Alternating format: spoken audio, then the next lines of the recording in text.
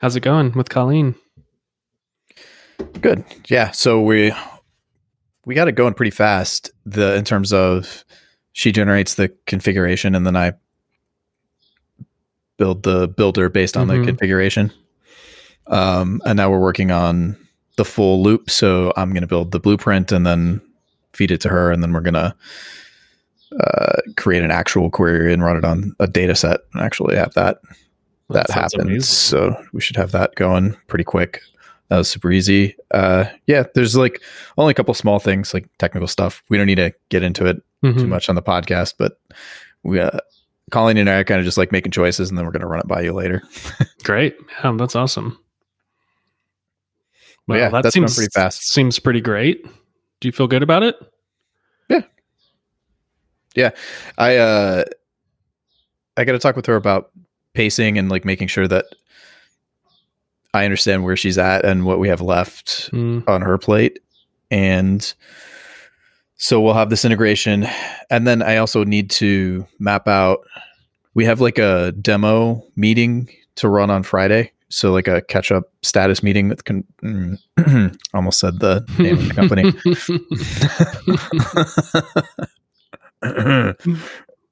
With those guys. Yeah.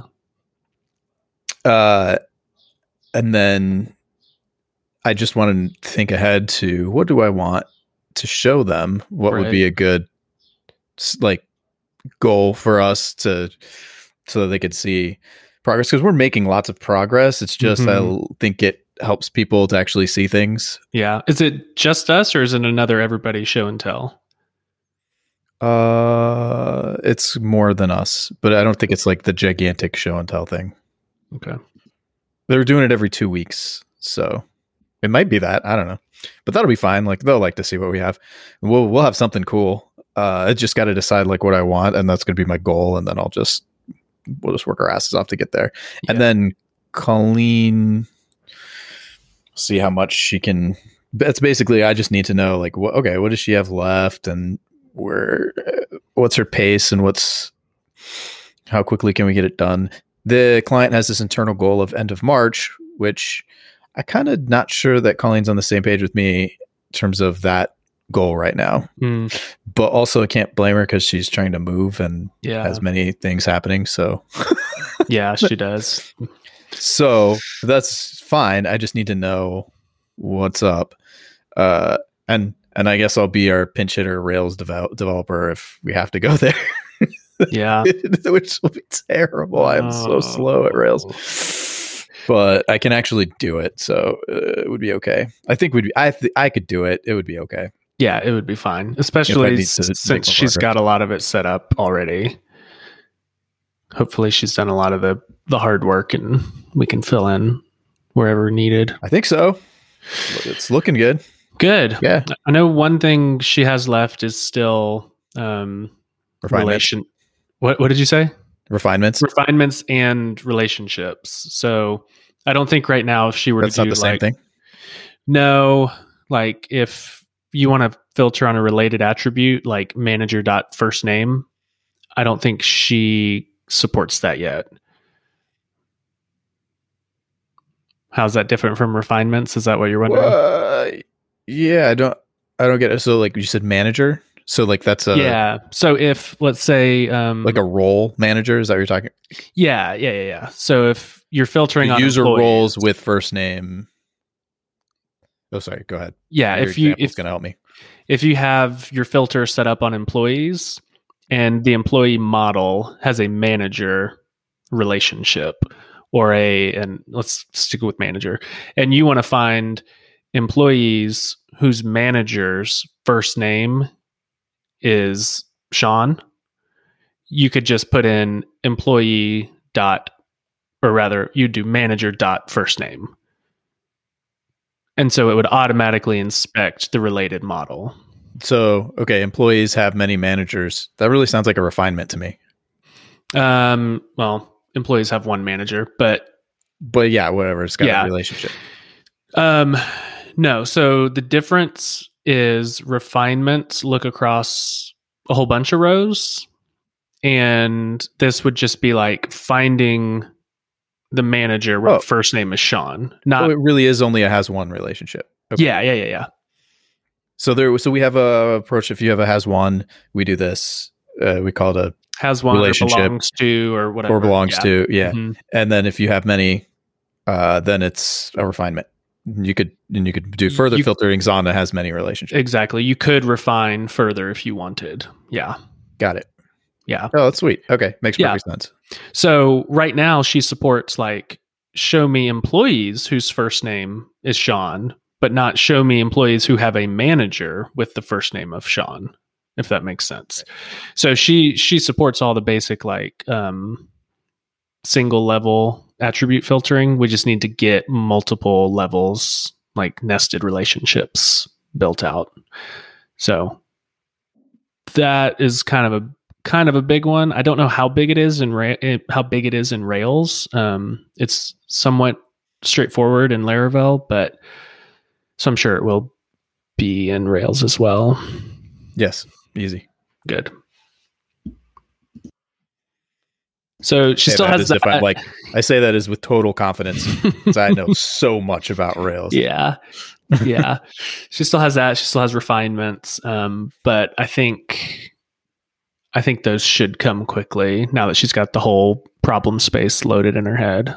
Yes. Okay. So I have a question for you. Tell me. So filters, that the class that she's building, mm-hmm. they generate two things. Mm-hmm. Well, really only one. Like they take a blueprint and they give you back the blueprint. Okay. Mm-hmm. But they also then give you the conditions. So like the configuration basically mm-hmm. of how the query builder could be built. Yep. So when because maybe this is a Hotwire problem. Maybe the way that I have it set up is so when I initially load the query.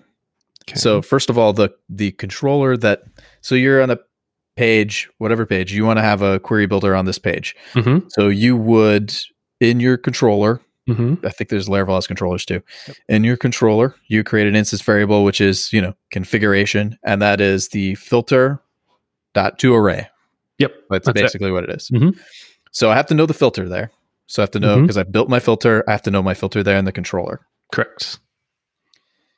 In the way I have now it set up is further requests to update the query builder. Mm-hmm.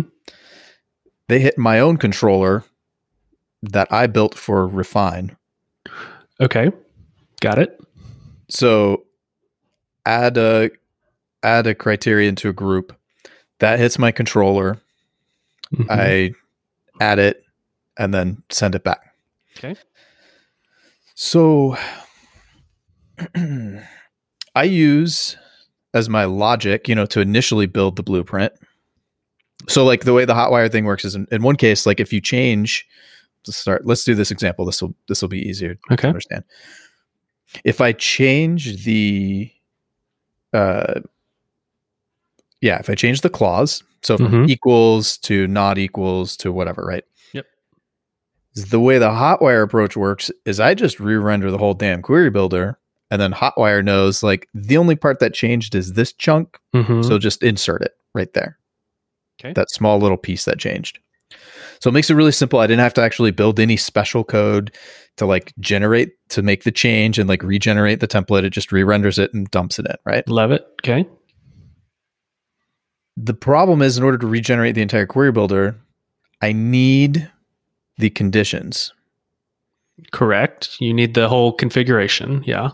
And the blueprint, right? Yep. So I need both those things. Uh-huh. What I'm doing now is sending them up via query params. So the blueprint query param, conditions query params. Okay. So first of all, that to me, I just did it temporarily because I thought like, mm-hmm. I just need this for now because I don't actually have a filter yet. But now Colleen and I are working together and I have an actual filter. It seems like instead what I should do is have the filter generate the conditions for me again. Yes. On that second request. My refine controller has no idea what filter I should be using. Correct. So what we were thinking of is basically sending the filter name instead of like the entire serialized conditions back and forth again. And then we look up the filter based on the name. Is that what you do? Or is that even not a problem that you have? No, it's totally a problem. And that is more of a problem when you want to rebuild a filter from like a unique ID. A URL. Mm-hmm. Like a URL. Yeah, exactly. So the filter itself sends out.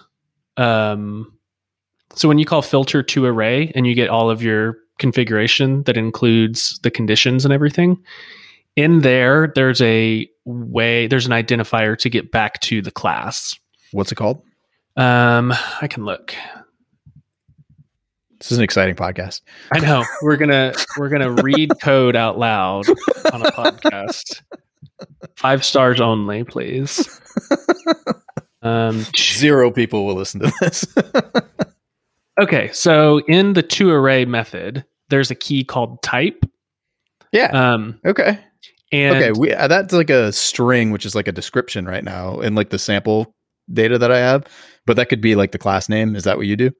Well, kind of. So I disassociate the class name and give it a unique key, basically, in case I ever want to refactor my classes in the future. It's not tied to the backend implementation. It's just tied to a magic string. Yeah. And so we have the idea of registering aliases. So I could say employee filter. Its alias is just the word employee. And that way, if I want to move it around in the future, my IDE is still going to refactor everything correctly. Where do you store this map of aliases to filters?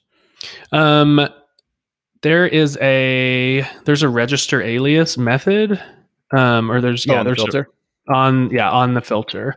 Oh, okay. This is exactly what I was going to suggest that Colleen does. Yep. So because you can constantize classes, but instead we may still end up having to do that. But constantize is a little bit unsafe, so we didn't want to just take user input and be like constantize, which it means like take user input and like turn this into a class and then execute the method. Ooh, yeah, that seems bad. You could do almost anything with that, so we don't want to do that. So instead, what I was thinking was we could have like a whitelist basically of names, and doing what you're saying would be essentially that. So we would have like, we just create a name for the filter. You could rename the classes, I guess, if you wanted, but then, and then hopefully we could just store the class itself. That's a little weird. I'm not sure we'll be able to do that, but like, say that again. I missed that part. Hopefully, right. So I'm going to subclass. I subclass the base filter class. Yep. And then I call this add alias method. What am I going to call the add? Who calls the add alias method? Yeah. So we have in Laravel, we have the concept of like service providers that kind of boot up at the beginning. And so we have a filter service provider, and that's where you register all of your aliases. So you would just do it in some service class. There's like a little bit of config basically, but you can run code. Ooh. There's like when it's booting, when the app is booting, you're allowed to like do some setup. And in that setup, I say, hey, when you see the string employee, here's the fully qualified actual PHP class that you should use instead. And that way, I'm not aware of a Rails thing for this. What I was thinking was the base class itself could just keep track of, like, on as a class level, like a static variable, like it could keep track of registered filters itself. It could. Then when they're created and they're initialized, then we would just add it. But then when using a little better programming, when it comes back in, and you're looking for the one that matches the magic string employee, when it comes back in, you haven't newed it up yet, and so it wouldn't be registered in the static method, would it? It would be the would register the class itself.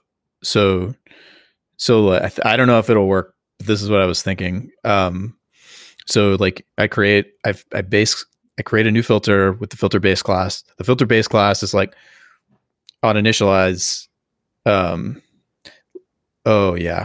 Yeah.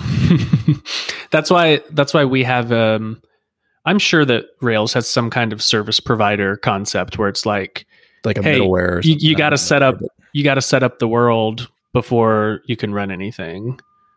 Yeah, I'll ask Colleen. She Yeah. probably knows. I've never done anything like that, but we probably have it. Yeah, tell her, or I can tell her, but there's a couple of methods in the PHP one for registering aliases and then getting the class out based on the alias that you've registered.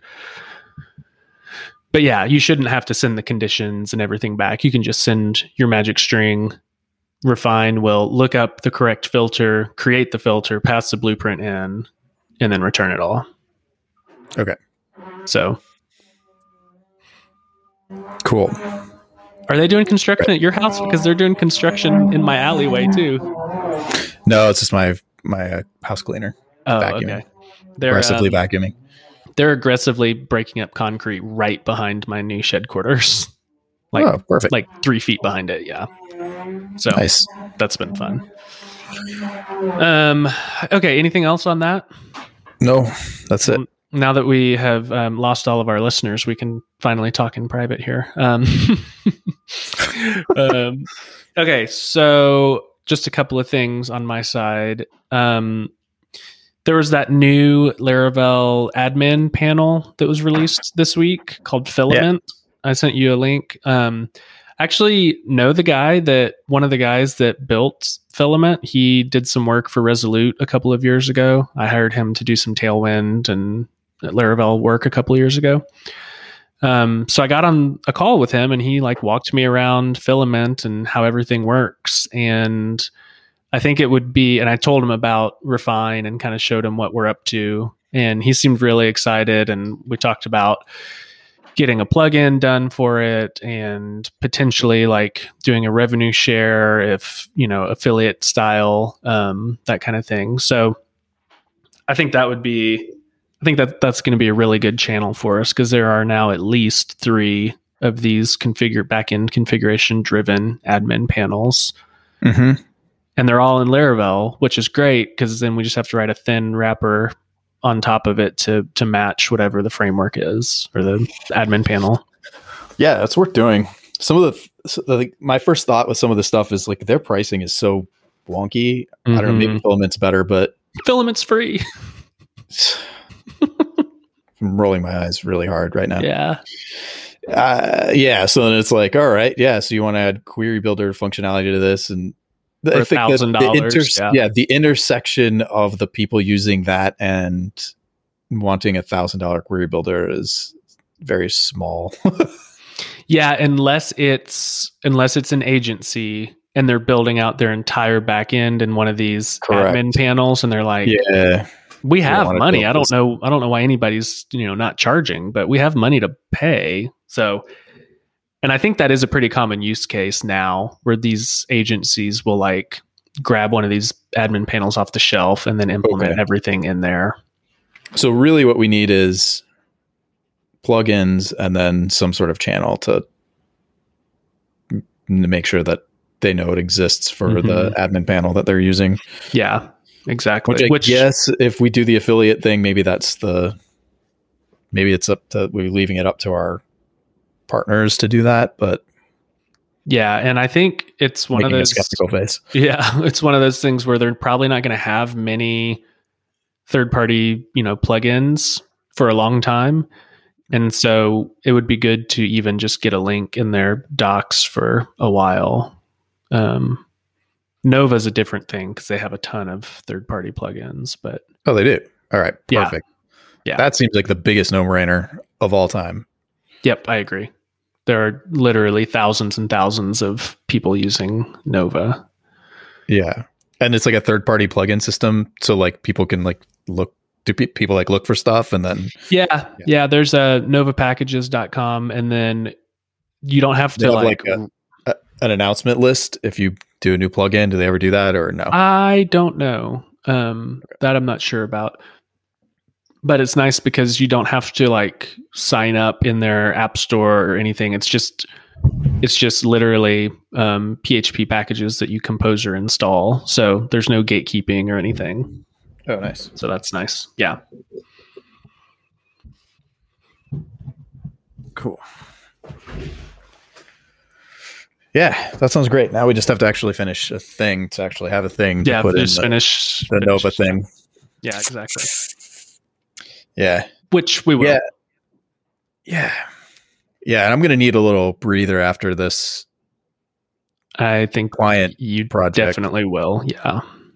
I'm getting tired. I'm getting a little carpal tunnel-y, so I'm like, Oh, I got to figure out how to. I'm actively managing it so that way I can get through this, and then I got to rest up, sort that out. The problem is, like, I had this problem before, but then I got rid of it by getting an office and having like a nice ergonomic setup, which I could like do the standing, do the sitting, and I got kicked out of my co-working space because of COVID, and then reasonably, and I'm glad that we did, but that meant that now I don't have that ergonomic setup. So I did it in my basement, which was fine for the few like summer months that we had there, but it's winter, and now it's 58 degrees down in my basement. Oh no, that's too cold. Yeah. So my fingers are cold, and like it's hard to type because I'm cold. And I'm down here today because the house cleaner's upstairs, and we don't share. Yeah, I heard. Yeah. Space with her while we're doing that. Yeah. So it's like, so instead, usually what I'm doing is I'm sitting on a couch with my laptop, which is exactly why I got the co-working space to begin with, because I was doing that for like a year, and it like causes all kinds of problems. Just slouching over my laptop all day and caused wrist pain and trigger finger. That's a fun one. Is a space heater a viable option? I have a space heater right underneath me right now. Oh my gosh, and it's still 58. Yeah, that's not going to do squat in this basement. It's a large basement. I don't have, it looks like I have a space down here, but really it's just, I'm sitting in a hole in the ground. It's not finished at all. It's, the floor looks like concrete, and it kind of is, but do you know how they made the concrete floors? What they did was they took, the floors, like, so everything was coal powered when this house was built. It's a brick 2 flat in Chicago. And so there's coal dust and stuff like all over the place. And there was just piles of it and mountains of it in basements that everybody had. Also, everybody's basements used to flood regularly. So you just didn't use your basement. It was like you just had your coal furnace. And then, in the summers, nobody went down here because it would literally be a swamp for parts of the year. Then most of the city kind of drained and it stopped doing that. So then people were like, oh, that's kind of cool. Like we could have a better floor in our basement that's easier to clean, and it's not coal dust. So they took the existing coal dust and then mixed it with concrete stuff and just did it in place on the floor and created concrete floors. So my floors are like wavy hills. There's not a level surface in the entire basement. So what I had to do in order to even be down here was build like a wood floor on top of it, so that it's like level. Because I used to try to sit down here and work with my chair, but my chair would just start rolling. Like, so I'd have to like hold myself up to the desk or like jam my knees underneath the table. Wedge yourself in. Yeah. So that's my basement. I put like a Japanese screen thing behind me, so it looks very professional. Yeah. Right? It does. You would never know. It's a full room. Yeah, it's awesome. It also has terrible air quality. In the summer, I open windows and stuff and just like circulate the air. But in the winter, I'm not doing that. And then I've got like a fancy ass industrial air filter thing, but it's just too big a space. It's the whole floor. And it's a sieve. Like the wind is just like kind of blowing through here a little bit constantly. Dude, I understand why you're working on the couch now. Correct. Yeah. Yeah. I don't like it down here. It's just a cave too. Like it's dark down here. Today it's sunny, so I'm happy. So there's like a little bit of sun. I don't have windows either. I have windows, but they're all glass block, and they're like short because it's a little, it's below grade. Right. So it's not. Yeah. Although this is basically like what I lived in for my first apartment when I moved to Chicago. So I'm been moving up in the world. Yeah. Literally. Yeah, that apartment was awesome. We had air conditioning and the heat, and it was in the roof, right? Because you can't put ducts underneath. If you're like refitting your basement to be like they call them garden apartments, garden with quotation marks. Sounds nicer, I think. It does. So you're turning your basement into a garden apartment. Well, you can't put your ducts in the floor, right? There's nothing down there. So you put them in the ceiling. So then in the winter, like the hot air that's trying to blow down Mm. And I remember like we had a couple days while we were living there where it was like below zero, and it could not get the house above 50. It was like the air, it was like hanging out above on the ceiling, just like hot air just up there. And there was just, we're trying to like use fans to like get the air down, and yeah, fancy. Sounds like you need to move out of Chicago is what it sounds like. We are. Did you know that? I'm also trying to buy a house right now. Yeah. Yeah. You're definitely going to need a break. Yeah. Well, hopefully we're getting closer. I think the break is coming eventually. And I think it will have been worth it in the end, but we knew it was going to be miserable up front, which for some reason we still were like, yeah, let's do it. So, all right. Yeah, let's just wrap it there because I got to get back to working with Colleen. Okay. So I'll just cut us off.